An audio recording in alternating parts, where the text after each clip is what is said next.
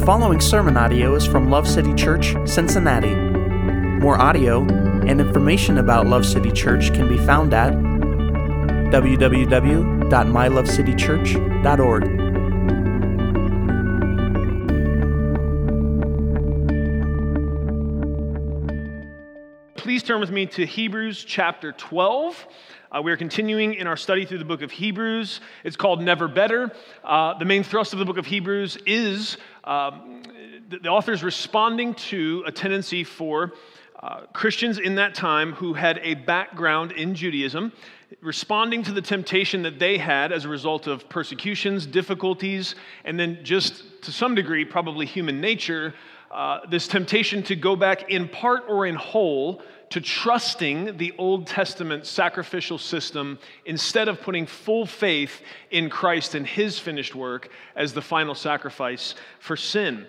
There's themes of the supremacy of Christ and the new covenant that we have through Him woven throughout the book. And as that led up to Hebrews chapter 11 last week, commonly known as the Hall of Faith.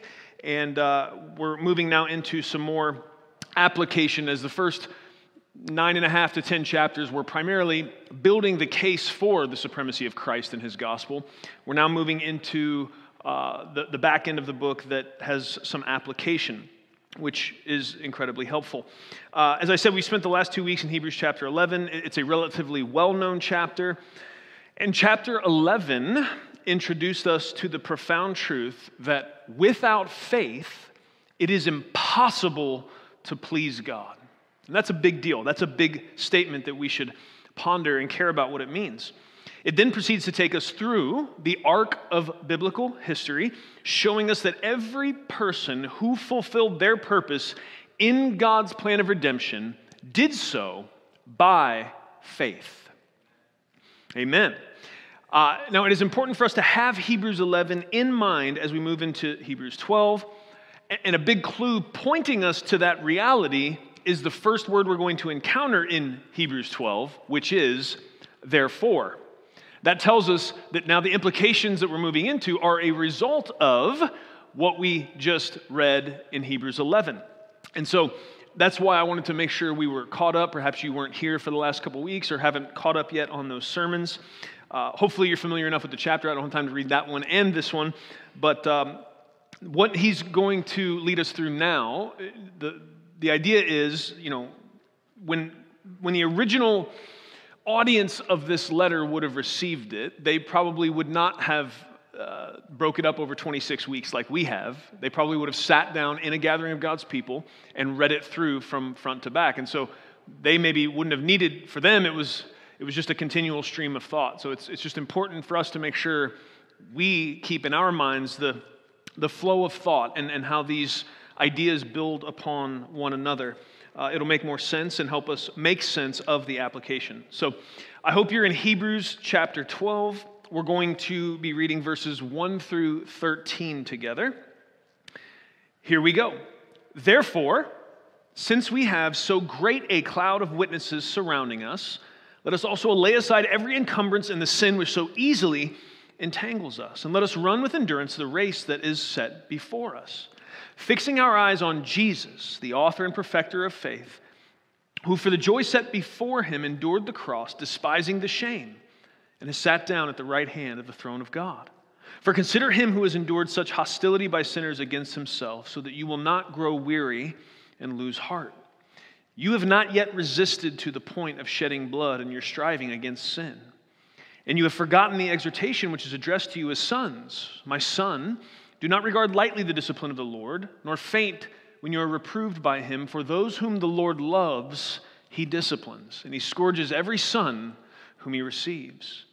It is for discipline that you endure. God deals with you as with sons, for what son is there whom his father does not discipline? But if you are without discipline, of which all have become partakers, then you are illegitimate children and not sons. Furthermore, we had earthly fathers to discipline us, and we respected them. Shall we not much rather be subject to the Father of spirits and live? For they disciplined us for a short time as seemed best to them, but He disciplines us for our good, so that we may share His holiness. All discipline for the moment seems not to be joyful, but sorrowful. Yet to those who have been trained by it, afterwards it yields the peaceful fruit of righteousness. Therefore, strengthen the hands that are weak and the knees that are feeble, and make straight paths for your feet, so that the limb which is lame may not be put out of joint, but rather be healed. Praise God for His word. I'm so thankful that we take seriously the truth here at Love City that much of our understanding of doctrine and theology, truths about God, comes from the preaching of God's word. That's why the preaching of God's word is the center point of our gatherings each Sunday. But we also realize that it is through worshiping together in song that oftentimes doctrine and theology is woven into our hearts and minds. And if you think about the song we sang before we read these verses, it is, almost I could sit down, because a major point here is that He is a good Father. And if we trust in His sovereignty and His goodness, His power and His goodness, if we can grab a hold by faith of those truths, man, we can navigate just about anything. But let's break into it and get down into the nitty-gritty here, okay? Verse 1, we're going to work back through verse by verse. Therefore, since we have so great a cloud of witnesses surrounding us, okay? So this idea of a great cloud of witnesses, it's been understood two different ways. It may be one or the other, and it might be both. It's kind of hard to know for sure. But the two ways that this has been understood is, and some of it may just have to do with your perspective as you read the sentence, right? Because it says this cloud of witnesses. One way that people have thought that is, or to explain that, is that what we have in the Old Testament saints, the specific ones given to us throughout Hebrews 11, but then also broadly all who have walked with God by faith, is basically, and there's kind of a sports analogy through here. So you guys know I'm not the biggest sports ball fan, but I can't stay out of it today. The sports analogy is gonna push itself into the forefront, because that is really, this idea of a race is what the author uses to explain these ideas. And so the first way it's been seen is that basically if you imagine that us running this race and following Jesus, that there's a cloud of witnesses around us. So imagine almost a stadium where those who have gone before us are witnessing, watching what it is we're doing. And so since they're watching, have any of you ever understood this idea that maybe we act a little different? Anybody ever worked out by yourself in the gym versus working out with a partner? Has anybody ever experienced those two different dynamics? I know I have. And when the temptation comes to kind of give up halfway through a set, or, man, I really don't want to squat one more time, or whatever it is, when there's someone there watching, someone there helping to hold me accountable, that absolutely can be the thing sometimes that pushes through that temptation towards slothfulness. And so that's one way people have kind of understood this idea. The other way to see this word witnesses is that these Old Testament saints, those that have gone before us, that they have run the race and shown us how to finish it. Okay, so like the Greek word for witness shares a root with the word martyr. And so the idea would be like, if you're trying to determine the truth of a matter, you may bring in a witness who saw what happened or knows a lot about the subject, right? Think about a courtroom, right? We got this case, we got to figure out what happened here.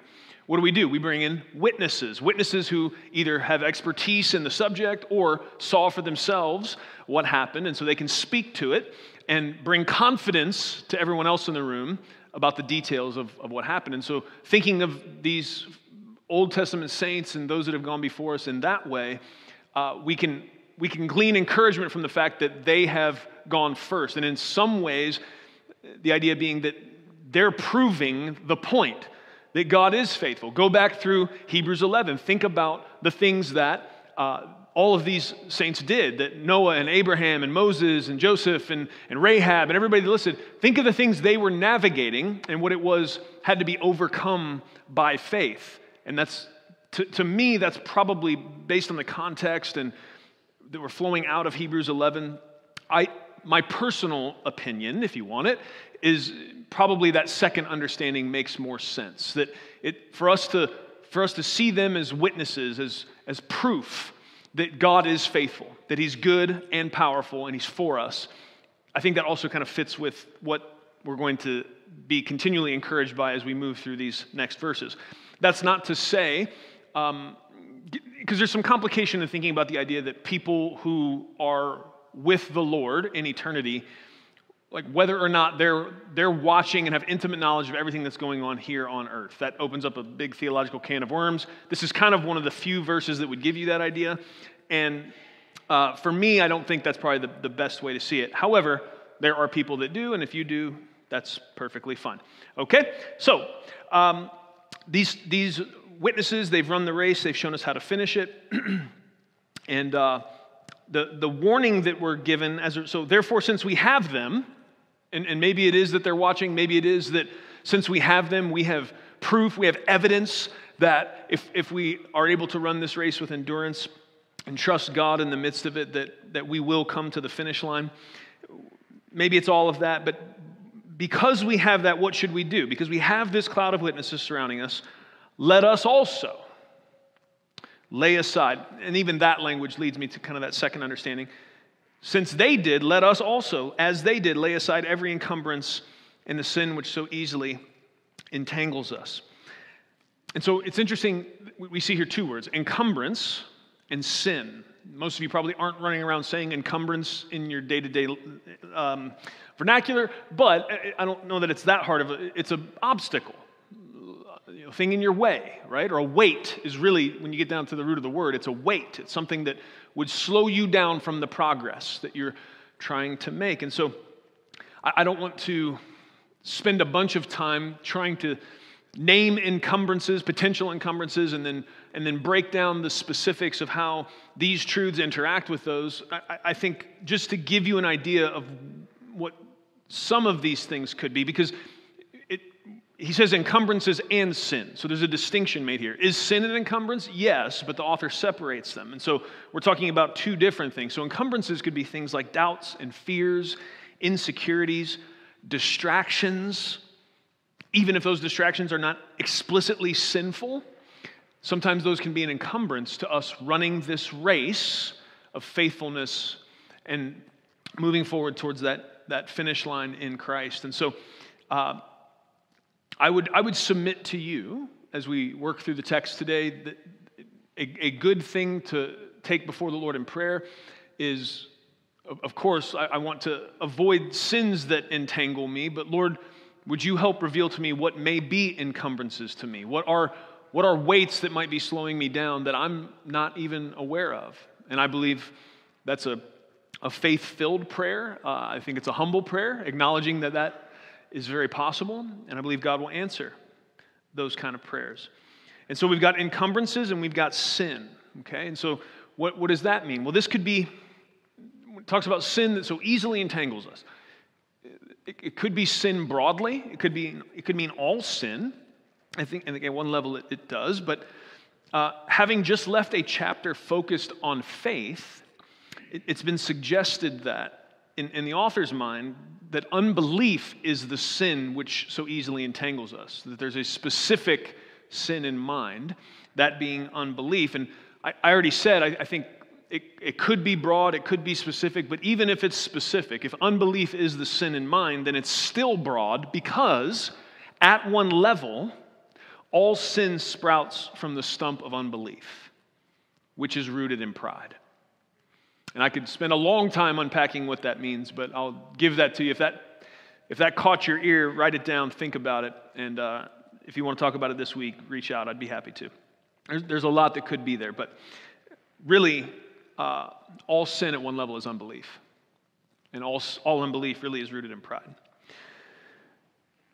I just want to point out, too, that it says, let us lay aside every encumbrance and the sin which so easily entangles us, and let us run with endurance the race that is set before us.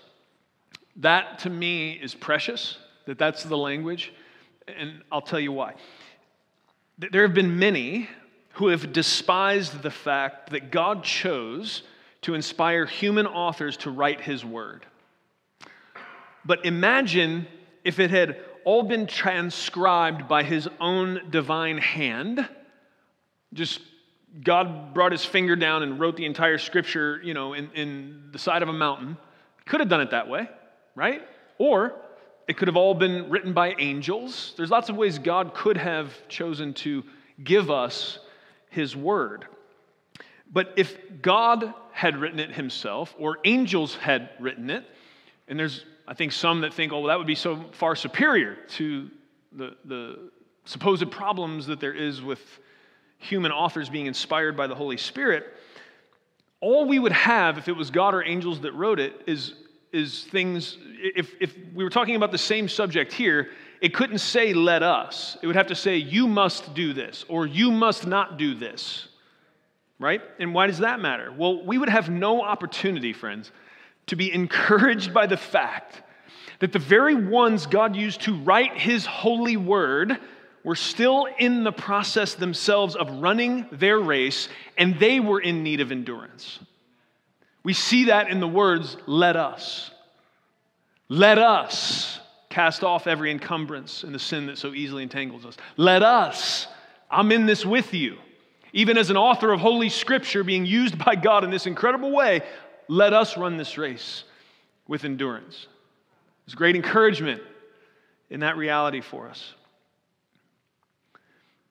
And why? Well, because when the hellish voice of condemnation tries to whisper in our ears that we are too vile or too filthy to be loved by our holy King or to be any use to him, the witness of the very word of God itself shouts back, "Shut up, liar." The very witness of the word of God, if the lie of the enemy is, you're too far gone, you're too vile, you're too filthy. Yet we know God used Paul to write Scripture, the persecutor of the church. We know that God used Peter to write Scripture, the Christ denier. We know that God used Moses to write Scripture, the murderer. The lie that we are too vile, too filthy to be loved or used by God. The Word of God itself and the fact that God chose human authors to write it pushes back against that lie. This idea of running with endurance, this idea of endurance, it's a major focus of this chapter.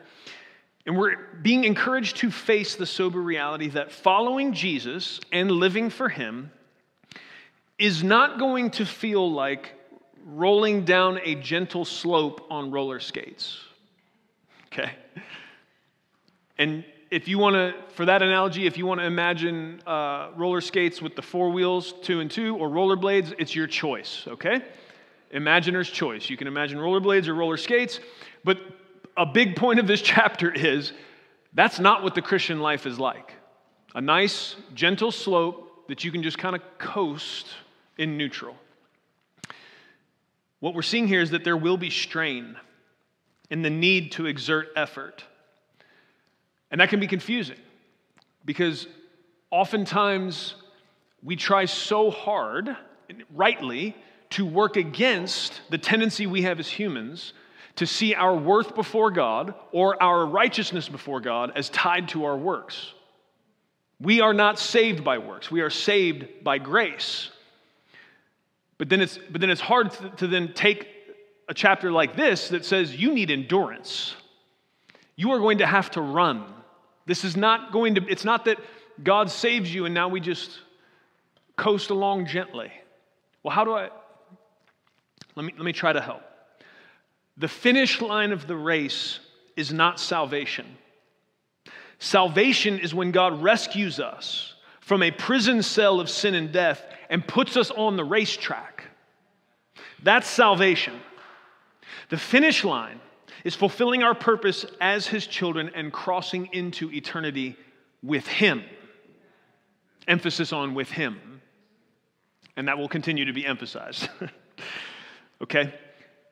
So hopefully, I'm sticking with the race analogy because the author uses it, and we're going to try to think through these things with this kind of racetrack idea and us being runners on it. The finish line is not salvation. We are saved by grace through faith in Christ, and that's what puts us on the track to begin with. The finish line is to be fully and finally restored to relationship with him in eternity.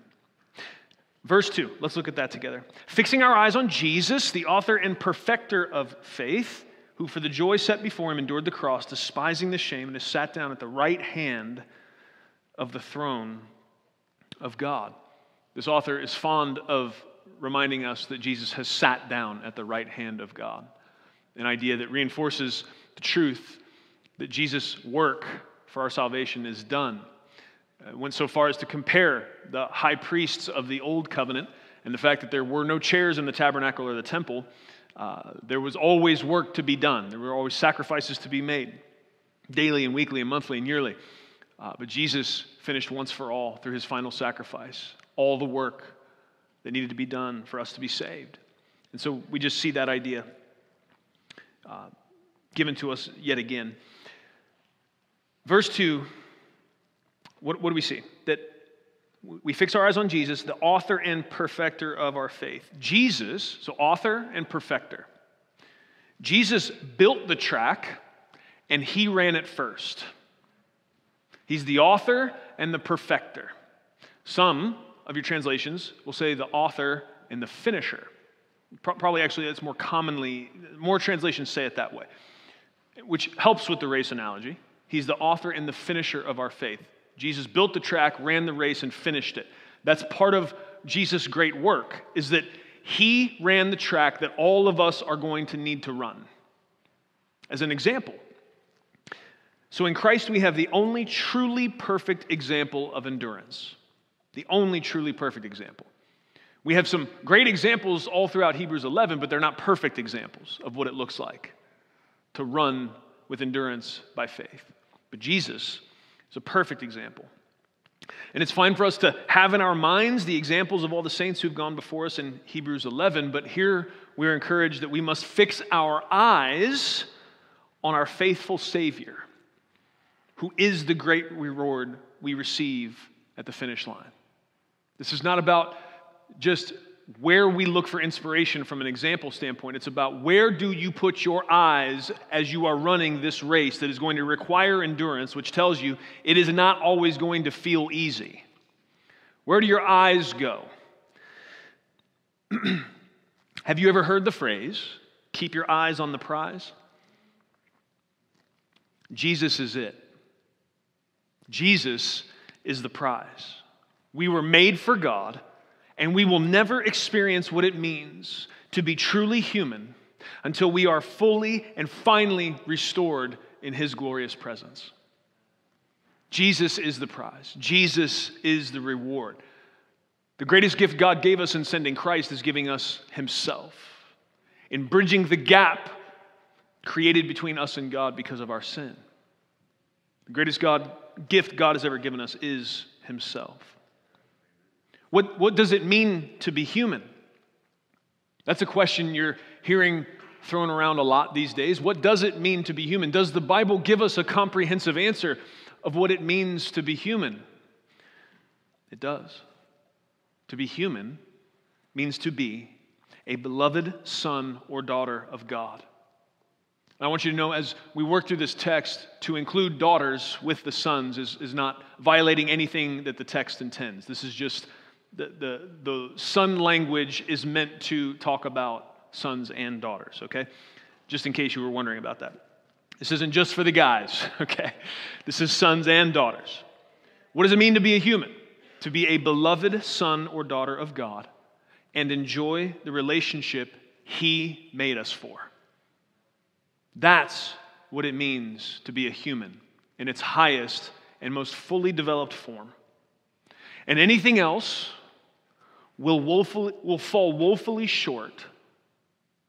And our sad and constant scurrying in search of satisfaction is strong evidence of this reality.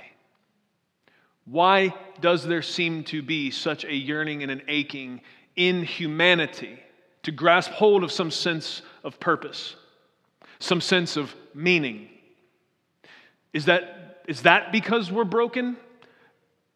Where we go to try to find it is because we're broken. But grasping for that sense is because we were made for something greater than we are currently experiencing.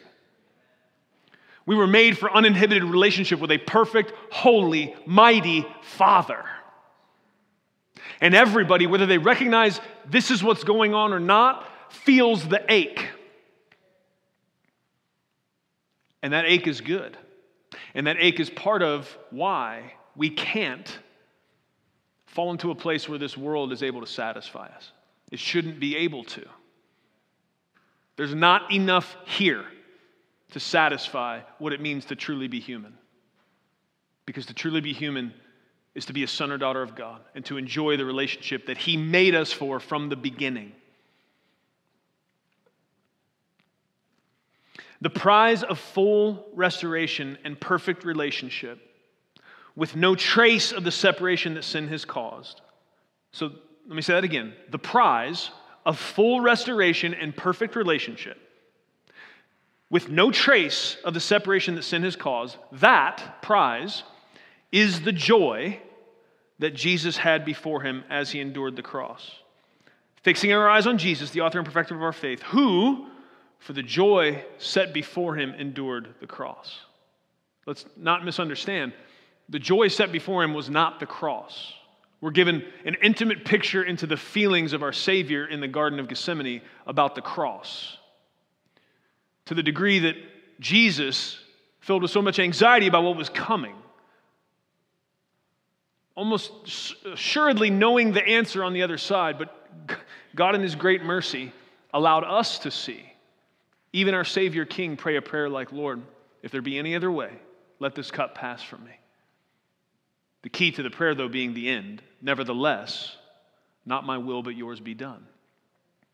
And honestly, this first half of Hebrews 12, if you forget everything else, remember a good summary of what is taught here is exemplified in the prayer of Christ in the Garden of Gethsemane. Lord, this is hard. Lord, if there's any other way for this, if there's a way for this to not be this way, please. Yet, nevertheless, not my will, but yours be done.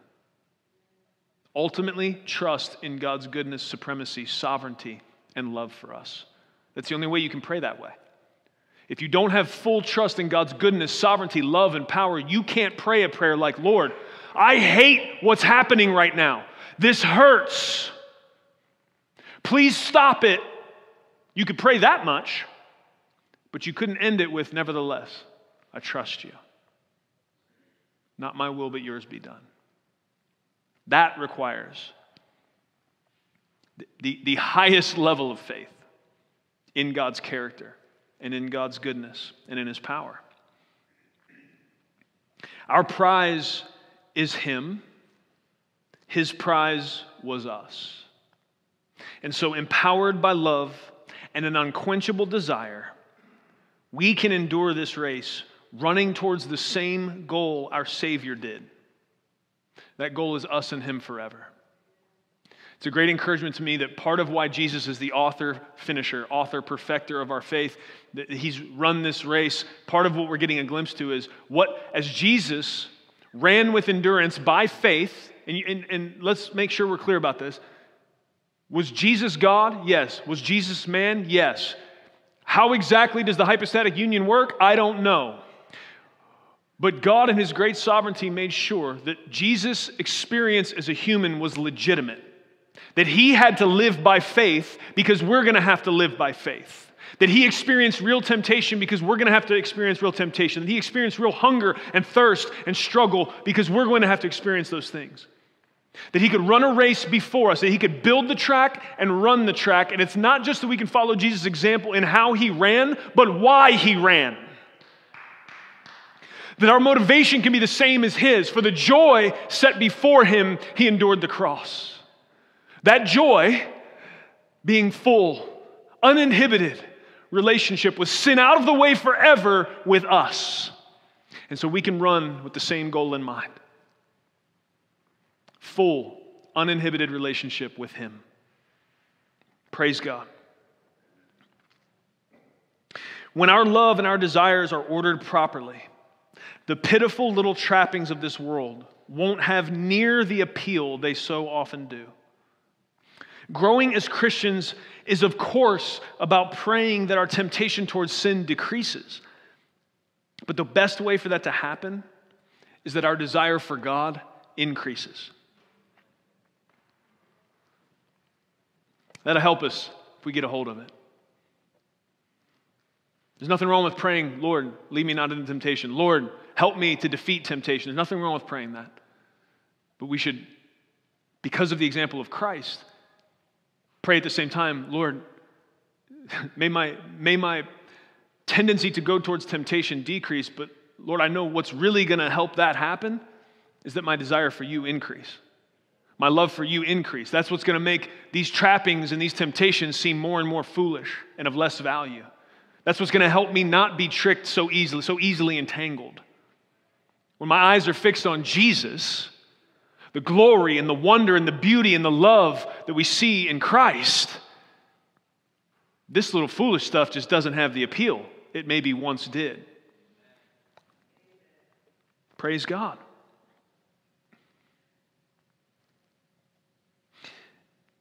Now, this idea that he endured the cross, despising the shame.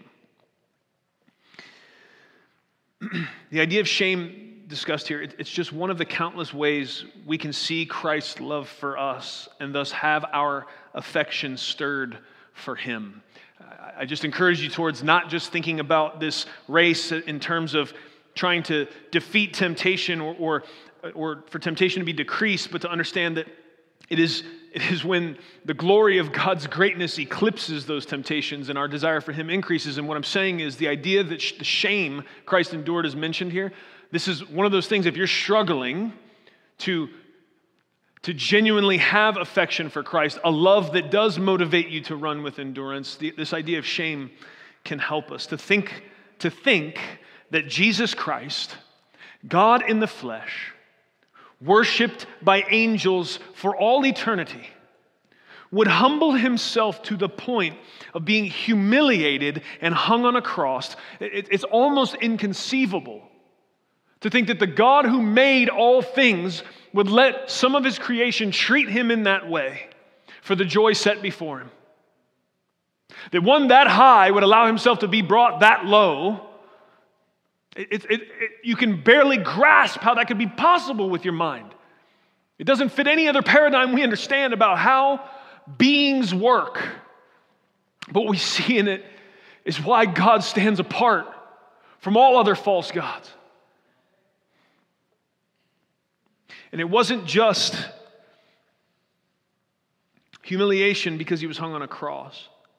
He wasn't just bearing the wrath of God and just punishment of death on the cross. He wasn't just doing that, though he was doing that. Sin deserves the wrath of God. Somebody was going to have to take the wrath. And every person will either put faith in the fact that Jesus took it or they will take it. But sin, God's righteous judgment against sin, is his wrath. God, if you want a God that's not angry at sin, dear friend, I don't think you've thought about it long enough. And I'm not trying to pick a fight. I'm trying to humbly submit to you. You don't want a God that is not angry at sin. Because then you have a God that doesn't love. You have a God that doesn't care. The final form of hate is indifference. An idea we will explore as we move through these verses in even more depth.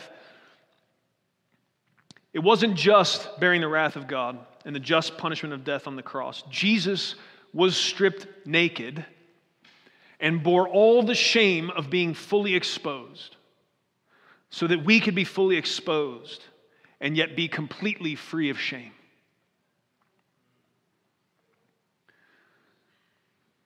I'm so thankful for that. It's not just that I'm forgiven in Christ. It's not just that I can be sure that he loves me because of what I see happening on the cross. Jesus bore all the shame so that I can be honest with him, with myself, with you, and I don't have to be crippled by the shame that would always come if he had not bore it for me. He didn't just take the wrath of God, he took the shame that I deserve to be weighed down with. I don't remember if at the beginning of this sermon I listed shame as an encumbrance. I think I said insecurities, but surely shame is an encumbrance and a weight around the neck of so many that slows them from running a race of faithfulness to God with endurance. You don't have to, because he bore it.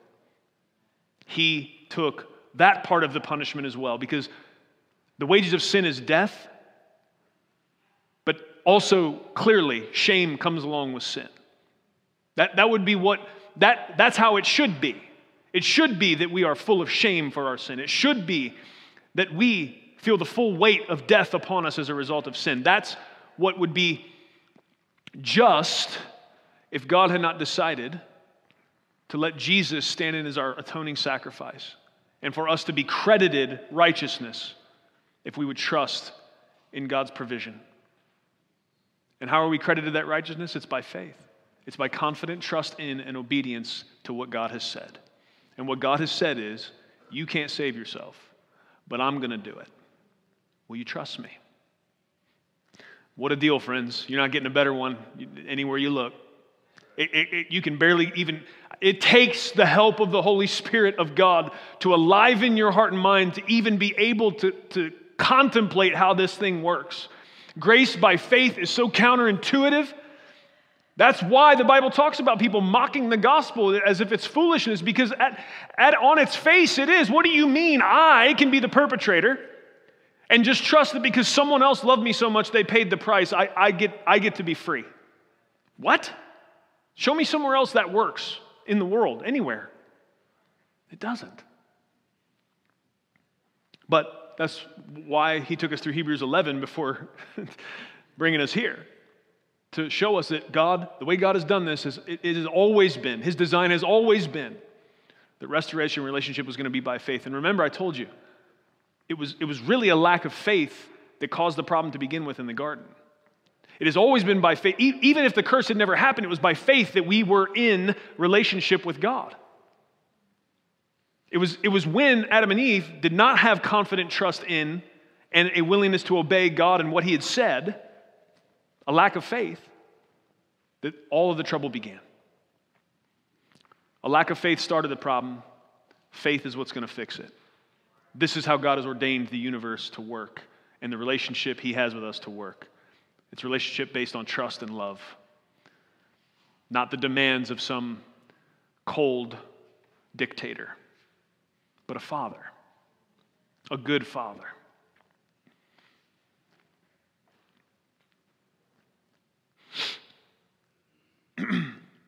Verses 3 and 4. For consider him who has endured such hostility by sinners against himself, so that you will not grow weary and lose heart. You have not resisted to the point of shedding blood in your striving against sin. It's important that we don't relegate Jesus to only a good example as the forerunner, author and perfecter, author and finisher of our faith. It's important we don't think he is only a good moral example. There are some that try to relegate Jesus to a place of good moral teacher and good example of maybe how we should live. That will not do. We cannot put him in a bucket of only example, but it would be a shame, it would be a tragedy to not include the way we view Jesus as a perfect example. And that's exactly what we're being encouraged to here. Consider him who endured such hostilities by sinners against himself, so you will not grow weary and lose heart, right? And so particularly, this whole set of verses helps us with a robust biblical theology of struggle and suffering in the Christian life and endurance and seeing this as a race.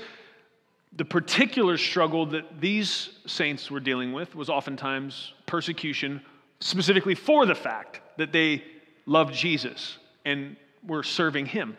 And so he's encouraging them to see, he endured. If Jesus can endure hostility by sinners against himself, remember that he went first. Remember that when you are dealt with unfairly, when you have hostility towards you as a result of having faith in God, this is not something that our master did not also endure.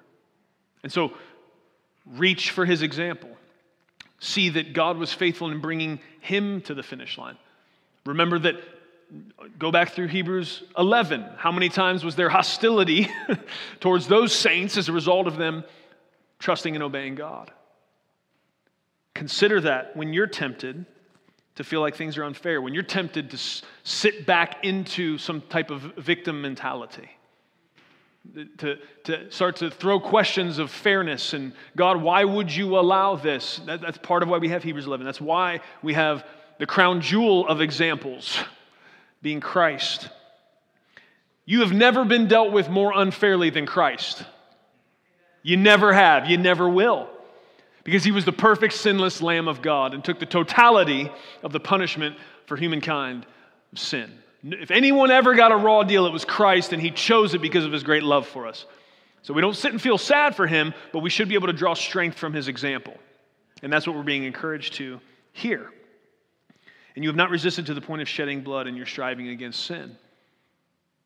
Jesus held nothing back. In his great love for us, he went all the way in his resistance against sin. And the beauty of that verse is it's going to stand. Because if you decided, I'm going to sacrifice myself to try to solve the sin problem, you've gone off the rails. You're not doing that for God. You've become confused. No one else will have to strive to the point of shedding blood to defeat sin because Jesus did. We can trust in his striving to that degree. It won't be that we need to offer some kind of sacrifice physically in blood like he did. Blood was required by the Old Covenant system for the atonement of sin. Leviticus says that life is in the blood. The wages of sin is death. The free gift of God is eternal life in Christ Jesus. And we've spent copious amounts of time throughout this series talking about that relationship of blood and atonement, sacrifice, why that's there. I know that's creepy for some people. I know it's hard to grasp. I've told you many times the story. The first time I ever gathered with God's people, I was 10 years old, didn't know anything about anything. They sang nothing but the blood, and I was so freaked out. Like, what are all these weird people talking about? Why are we singing about blood? This is jacked. Okay? So I get it. If you need help with understanding why blood's in the mix, why there had to be the shed blood of animals under the Old Covenant system, and why Jesus had to shed his blood, you can refer back to earlier parts of this sermon series and or reach out. We'd be happy to talk to you about that. If I get down into that, we'll be in serious trouble in terms of time. So we're going to keep moving, all right? Verses 5 and 6 says, "And you have forgotten the exhortation which is addressed to you as sons. My son, do not regard lightly the discipline of the Lord." In most of your Bibles, this will be capitalized, okay? This is because this is a quotation from the Hebrew Scriptures. My son, do not, and that's his point. You've forgotten this exhortation. This is from Proverbs chapter 3. "My son, do not regard lightly the discipline of the Lord, nor faint when you're reproved by him. For those whom the Lord loves, he disciplines, and he scourges every son whom he receives." He's reminding them that this is something that we should not be surprised by the discipline of the Lord. We should not be surprised by the need for endurance. This is not something God just kind of popped up and surprised us with. This has been a consistent theme of what it's going to mean to walk by faith in a world that has been broken by sin. There is going to be need for endurance. This will not be a leisurely skate down a slight hill. It's a race. We're going to have to run. We're going to need endurance. We're going to have to trust God for all of it. Okay? Now, we looked at 5 and 6. I wanted to separate that out and focus on the fact that that is a quotation from the Hebrew Scriptures, but really 5 through 11, okay, introduces this idea and kind of encapsulates this idea of the discipline of the Lord and how we should think about that. And so I want to make sure, I want to start with the key to the whole thing. Before we start getting into these verses, there's a key phrase here that should shape our thinking about the discipline of the Lord. And that key phrase is found in verse 10. "For they disciplined us for a short time," talking about earthly fathers, "as seemed best to them. But he," that being God, "disciplines us for our good." for our good. The discipline of the Lord is motivated by His love for us, and it is for our good. That is a key to the way we understand the discipline of our Heavenly Father. The discipline is not from God's wrath, but from God's love. And this is super hard for us to grab a hold of for many reasons. One is probably the sins of maybe those who raised us. I'm not trying to come at anybody's parents, but everybody's parents at some point did some discipline, not purely out of love and for the good of the child. Any parents in here that have done a totally perfect job, only ever disciplining out of love and for the good of the child as the base motivation driving the reaction? Anybody ever done perfect at that in here? Good, you passed, class. Really glad no one shot their hand up on that one. I kind of led you to the right place, hopefully with vocal tone, but no, of course we haven't. And that's my point. This is hard for us to grab a hold of because our experience with discipline is human. We've been disciplined by those who raised us, and many of us have had the opportunity to be on the giving end of discipline, and we know our own sinfulness and fickleness and inability for our motives to be perfect in the administration of discipline. Okay? But God is perfect and always only disciplines for our good and out of His love for us. It is not, the discipline of the Lord is not based, it has nothing to do with His wrath. We're on a racetrack. The discipline of the Lord is to help us stay on the track, not to kick us off the track. Not to hurt us, but to help us get to the finish line. The wrath of God was poured out on Christ. The discipline of the Lord for the believer comes from His love for you. It is not that you finally poked the bear enough times and God finally from the throne is like, oh, okay, that's it. I'm nailing that one. You're getting it, boy. That's not it. If you experience the discipline of the Lord, it is a calculated, measured administration of discipline by a perfect Father who loves you. And His wrath is not in view as He disciplines you. The wrath of God was poured out on Christ, fully and totally. For the believer, the discipline of God has nothing to do with His wrath. Is that good? Is that good news for you? I hope it is. And many of us stay confused about that. And we need God's help to not be.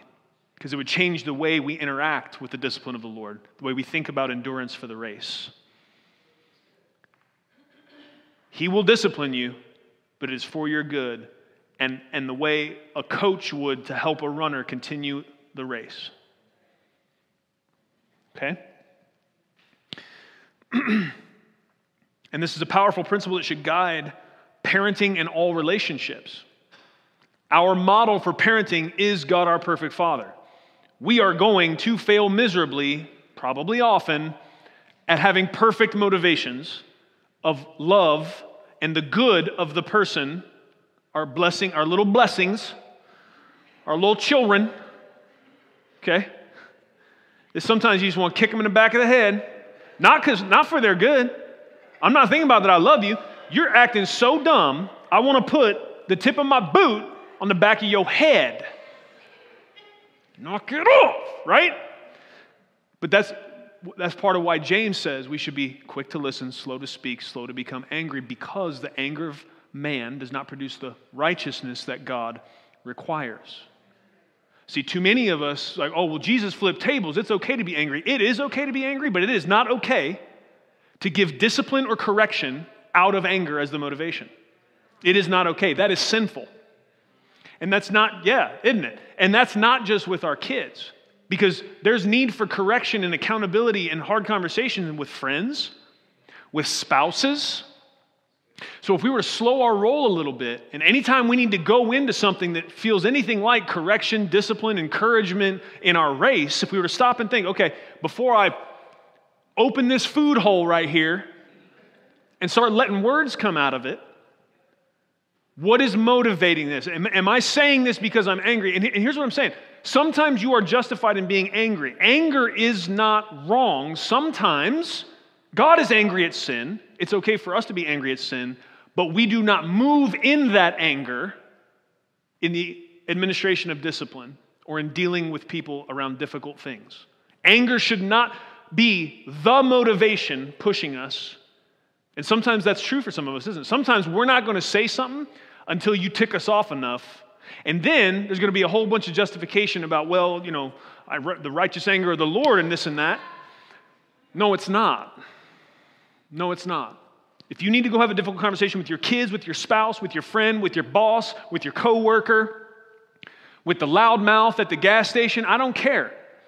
Stop and ask yourself, is my motivation in moving towards this difficult conversation out of love and for the good of that person? It may also, reconciliation and restoration, that's also for my good. That's okay that motive is in there. But am I thinking about their good in the way I'm going to go approach this and the words I'm going to use and the tone I'm going to have? Am I being a peacemaker, or am I just finally fed up? And so now this kid's going to be grounded for a month or whatever because they finally pushed my buttons enough. God is a perfect Father. We can learn a lot from Him. And thank God there is grace for us when we don't nail this in all of our relationships. Whew, that's good news. Man, grace raises the bar high on the expectations, man, doesn't it? Woo, buddy. We thought eye for eye, tooth for tooth, and all that was tough. We thought the Ten Commandments was rough. Buddy, talk about, I need to think about the base motivations of my heart as I go into conflict, discipline, and difficult conversations. Goodness. Anybody realizing how much you need the Holy Spirit's help every single minute? Then it's working. It's working. That's what the Word of God is leading us to. I need Jesus. I need the Spirit's help every single minute. As soon as you start thinking, yeah, I pretty much got this handled, you're losing grip of the point. Run back to the Scriptures. Find somebody that loves you to tell you the truth. Hallelujah. The discipline of God has helped us finish the race, not kick us off the track. Think about Paul's thorn in the flesh. 2 Corinthians 12, verse 7. Let me read this, starting in verse 7. Let me read this to you. This is the Apostle Paul, okay?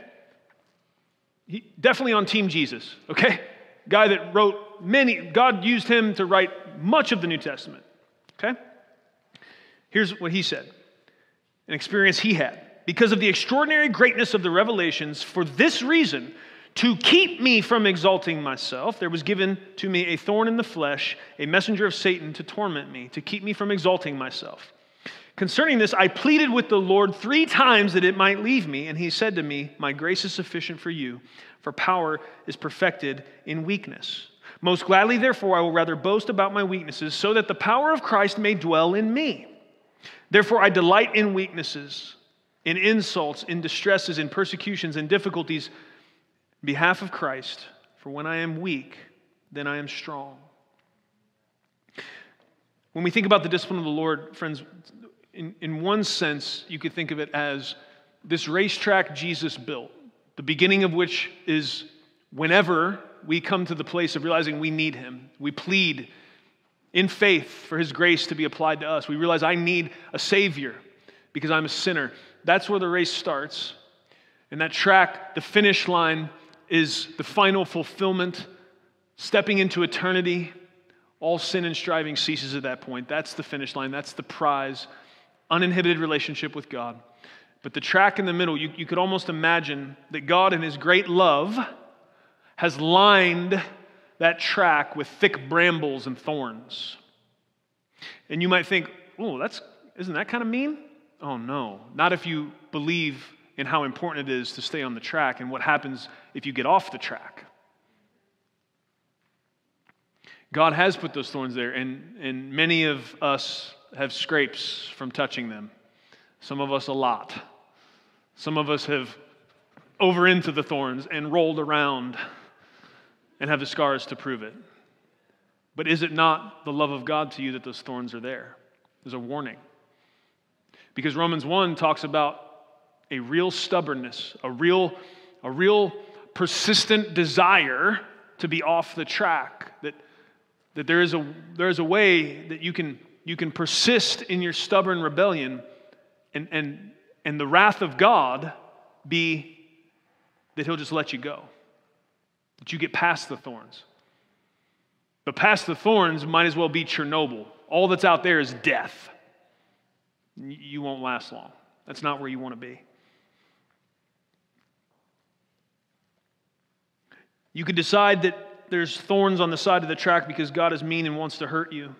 Or you can humbly acknowledge that you were made for the track, and the track was made for you, and veering off of it will lead to destruction. And so a good father would put something that would get in your way. Isn't this why we shut doors and put baby gates up to block stairs from little ones? I mean, we get this, don't we? This isn't that complicated. What kind of father, what kind of mother would someone be if their little baby is heading over to the basement steps and they just go, well, I hope they figure it out. Well, I don't want to make them upset by telling them they can't go down there and exercise their autonomy. I'd hate to get in the way of that. No, man. If you love that baby, you're not going to let that baby take a header down the steps and dong, dong, dong, dong. Destruction's down the steps for that baby. Its head is still soft, man. It's bad. You may not make it. So we put up a baby gate. Put boundaries in place. Because we want to hurt little baby? No. Because we love them. If we can get that, if we can figure that much out, then why wouldn't we expect that of a good, perfect father? Of course, we should. And this is what verses 7 and 8 are pointing us towards. What kind of loving parent watches that baby crawl towards the stairs and makes no effort to stop them? They wouldn't. Now, in order for us to grab a hold of this, we of course have to acknowledge our limited vantage point. Some of you may be bristle, understanding that if we carry the analogy out here, God is the father and you're the baby. And maybe you don't like that. Maybe you don't like the idea of thinking anybody should need to treat you like a baby. But humility is a real key here. Understanding that we have blind spots and we do not exist at a vantage point that God does. Do you not find it interesting? I find it so interesting that when Paul consulted with the Lord about the thorn in the flesh, it was not even that he had been given that because he had sinned. It was because God knew there was a potential for him to get into trouble, and so God got in the way to remind him. The concern was God had dealt with Paul in such a way, poured out so much revelation, was using him so mightily for the purposes of his kingdom that Paul would get tempted to exalt himself. That's what the scripture said. And so getting ahead of that, and you got to just decide. Paul obviously had a blind spot. There was a potential that even all the revelation Paul had, go through, read Romans and Ephesians and all these incredible theological works from Paul. Read the stories of him by faith being shipwrecked and surviving and standing before rulers and preaching the gospel. This guy, if anybody had faith, if anybody had insight, it said part of the issue was the amazing revelation God had granted him. But apparently even he had blind spots. And what God did to make sure those blind spots didn't end up leading him into the destruction of self-exaltation was hit him with a thorn. Now, the supremely arrogant approach to what I just said would be to say, oh, well, God can't come up with some other way to keep us out of trouble? If that's where you're at, dear friend, please. That is the kind of pride that will lead to death. Please realize you are but a mere human, and there is a God that made us. And you don't know everything. You don't see everything. And the quicker you realize you have blind spots, the more you'll be able to appreciate a God that doesn't and is looking out for you. Verse 12 and 13. Therefore, strengthen the hands that are weak and the knees that are feeble. Make straight paths for your feet, so that the limb which is lame may not be put out of joint, but rather be healed.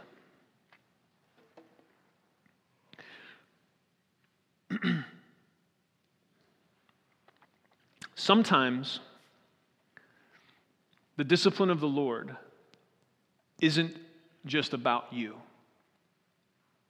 Sometimes, and Hebrews 11 shows us that.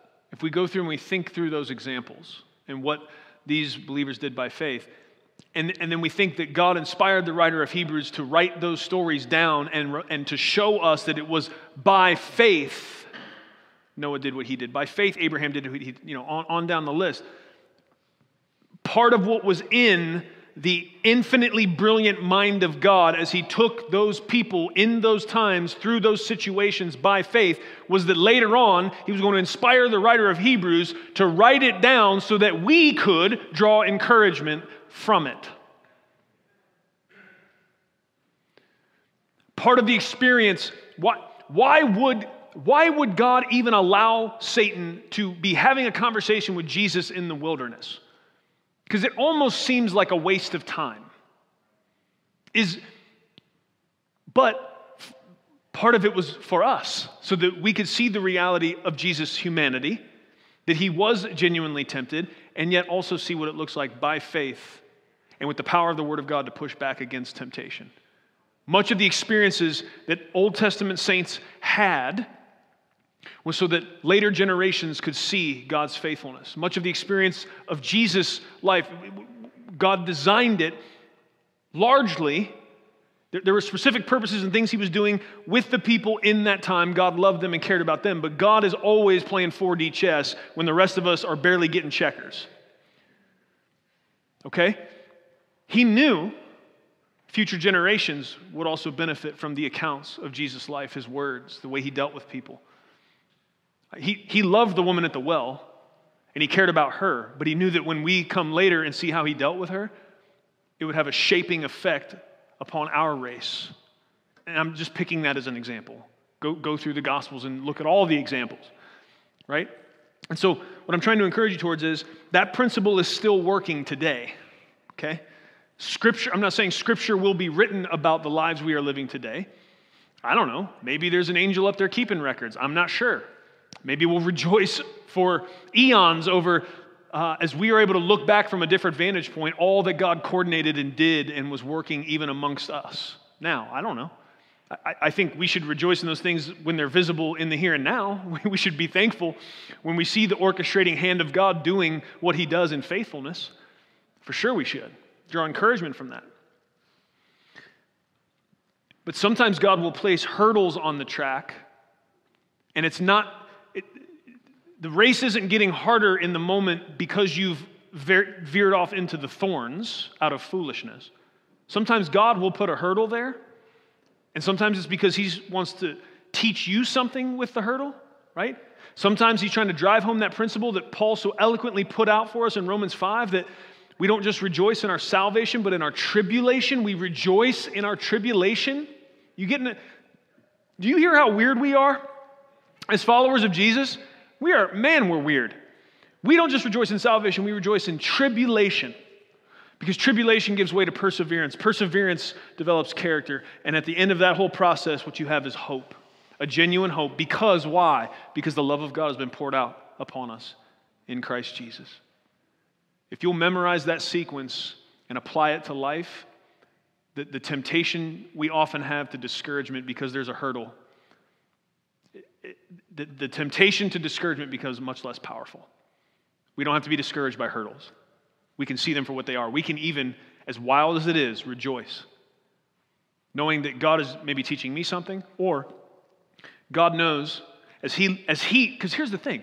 Part of the reason why we stay encouraged is if I don't have the equipment right now, my legs are tired, or let's just say, I have no vertical, okay, like period, never have, Maybe I could touch the bottom of the rim at the height of my athletic prowess. That is not now. It was many years ago. But I don't even think I can touch the rim today, okay? So a hurdle in real life, that'd be a problem for me. I don't have the equipment to do it. But in this sense, on this track, if I don't have at current what I need to get over the hurdle, God has promised, as I run up with my feeble attempt and my weak legs, if I need it, he'll grab me and he'll get me there. Whatever I'm lacking, he'll make up the difference. So we can move forward in confidence. So that's another reason not to be discouraged by the hurdle. But we also have to remember the hurdle may not just be about teaching us something. It may be about God wanting to take us across that hurdle, because down the track a bit, we're going to find someone who has sat down and is crying and discouraged because they don't feel like they can get over it.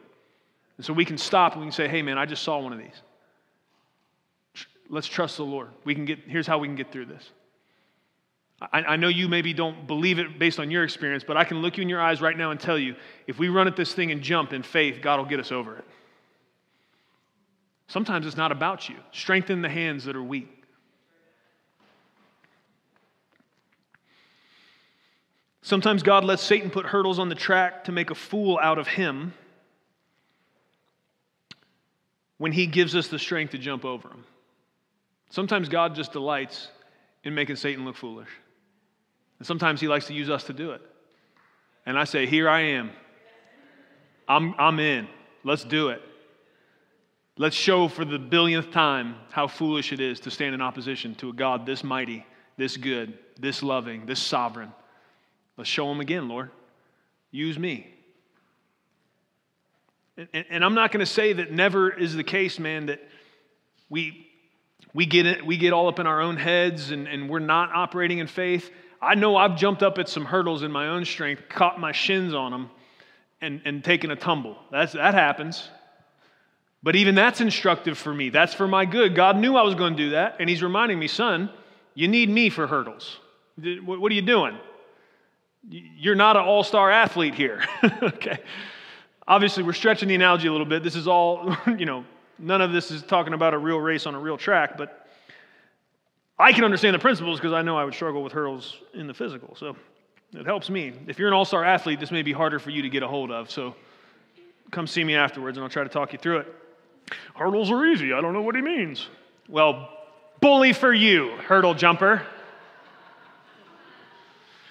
The rest of us get it, okay? The rest of us understand what this means. I'm going to take a short moment here. That brings us to kind of the end of the principles that I think really need to be drawn out of these 13 verses. But I felt compelled of the Lord this morning, just thinking and praying about preaching this text and thinking about some of the things that are happening, to make some practical, real-life, kind of to-the-minute application. The idea here is an endurance. It's endurance in a race. It's buckling up for the reality of challenges in this life and keeping a perspective that we have a good Father who is for us and that we can trust, kind of no matter what hardships come, okay?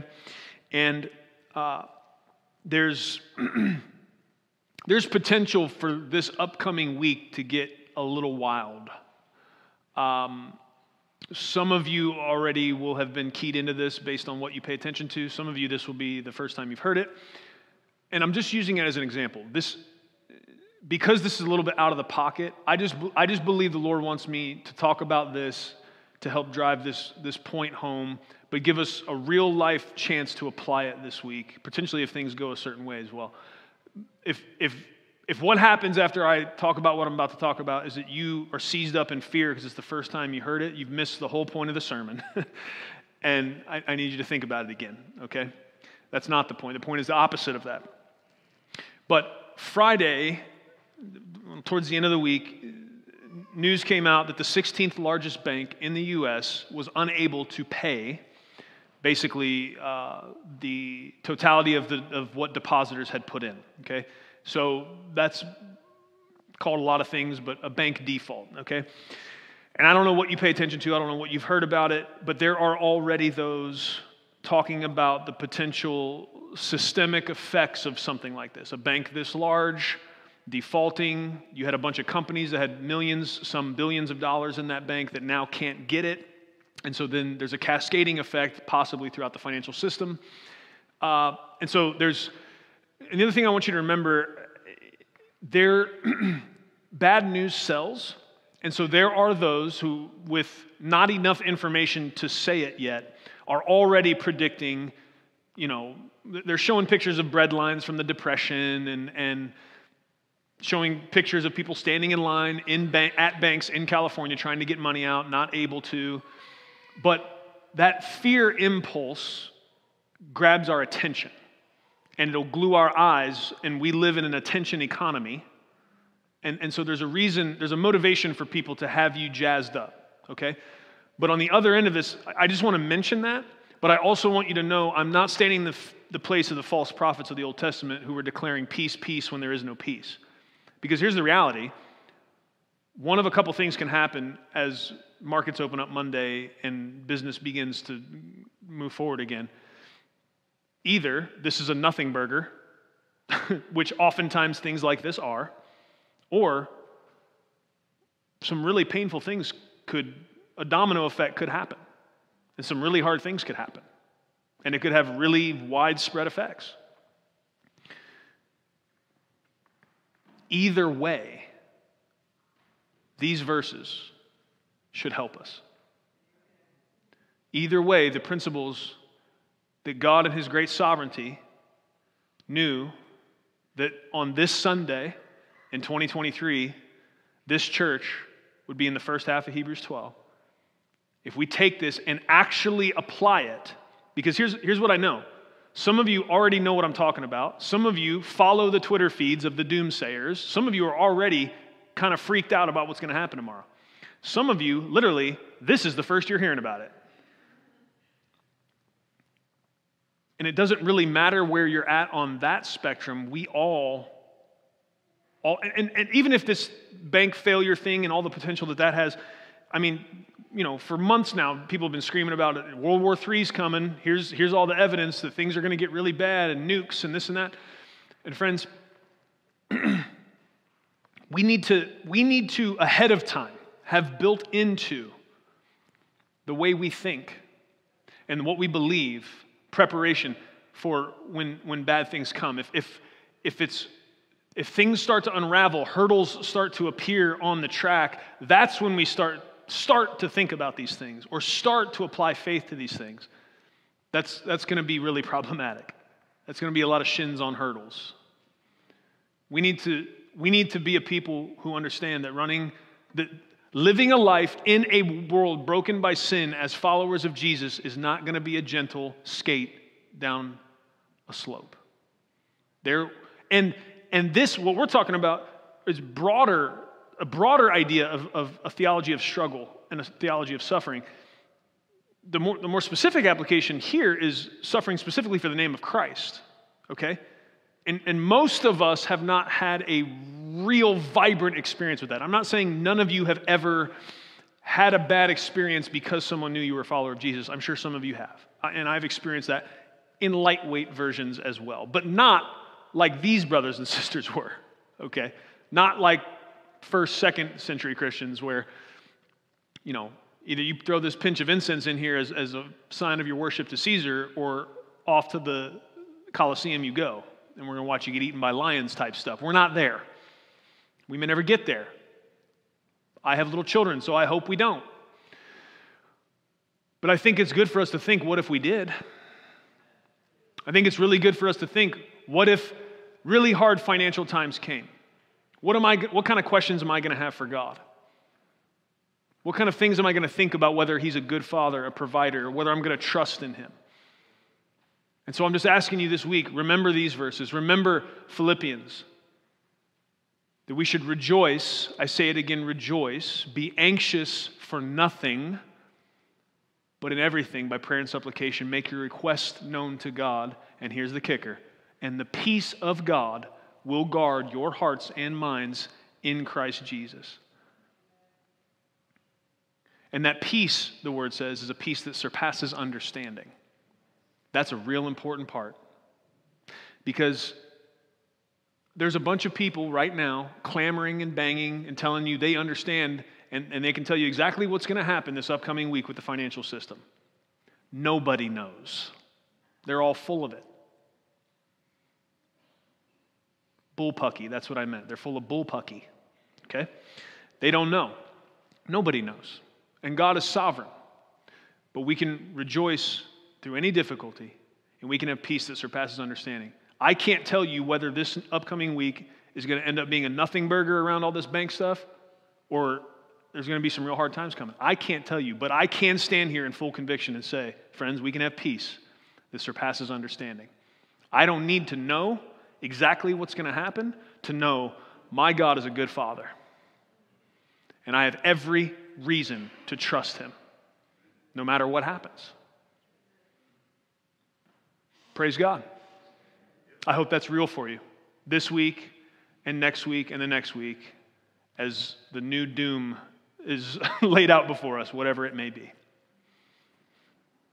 Amen. Let's pray. Father, we come before you in the name of Jesus. Thank you so much for Hebrews chapter 12. Thank you for the truth that this life, living as a Christian in a world that is broken by sin, is not a leisurely stroll. It is a race, and we have need of endurance. Thank you that the endurance you have asked us to have, the endurance you are encouraging us toward, is something you have made provision for. This is not something we have to summon up from our own strength. Help us to remember the words of the Apostle Paul that he's able to glory in his weaknesses, that he's able to rejoice in the fact that his strength is found in you alone. May these truths seat themselves within our hearts and minds. May it not just be something we ascend to intellectually. May these not be truths that we just can nod our head at as we are gathered among God's people. May these truths be operative. May the faith to believe these things actually affect how we think and live and move in this world, Lord. And may all of that be for your glory and for our good. We love you. In Jesus' name. Amen. Thank you for listening to audio from Love City Church, located in Cincinnati, Ohio. Feel free to make copies of this message to give to others, but please do not charge for those copies or alter the content in any way without permission. To give or find out more about Love City Church, visit www.mylovecitychurch.org.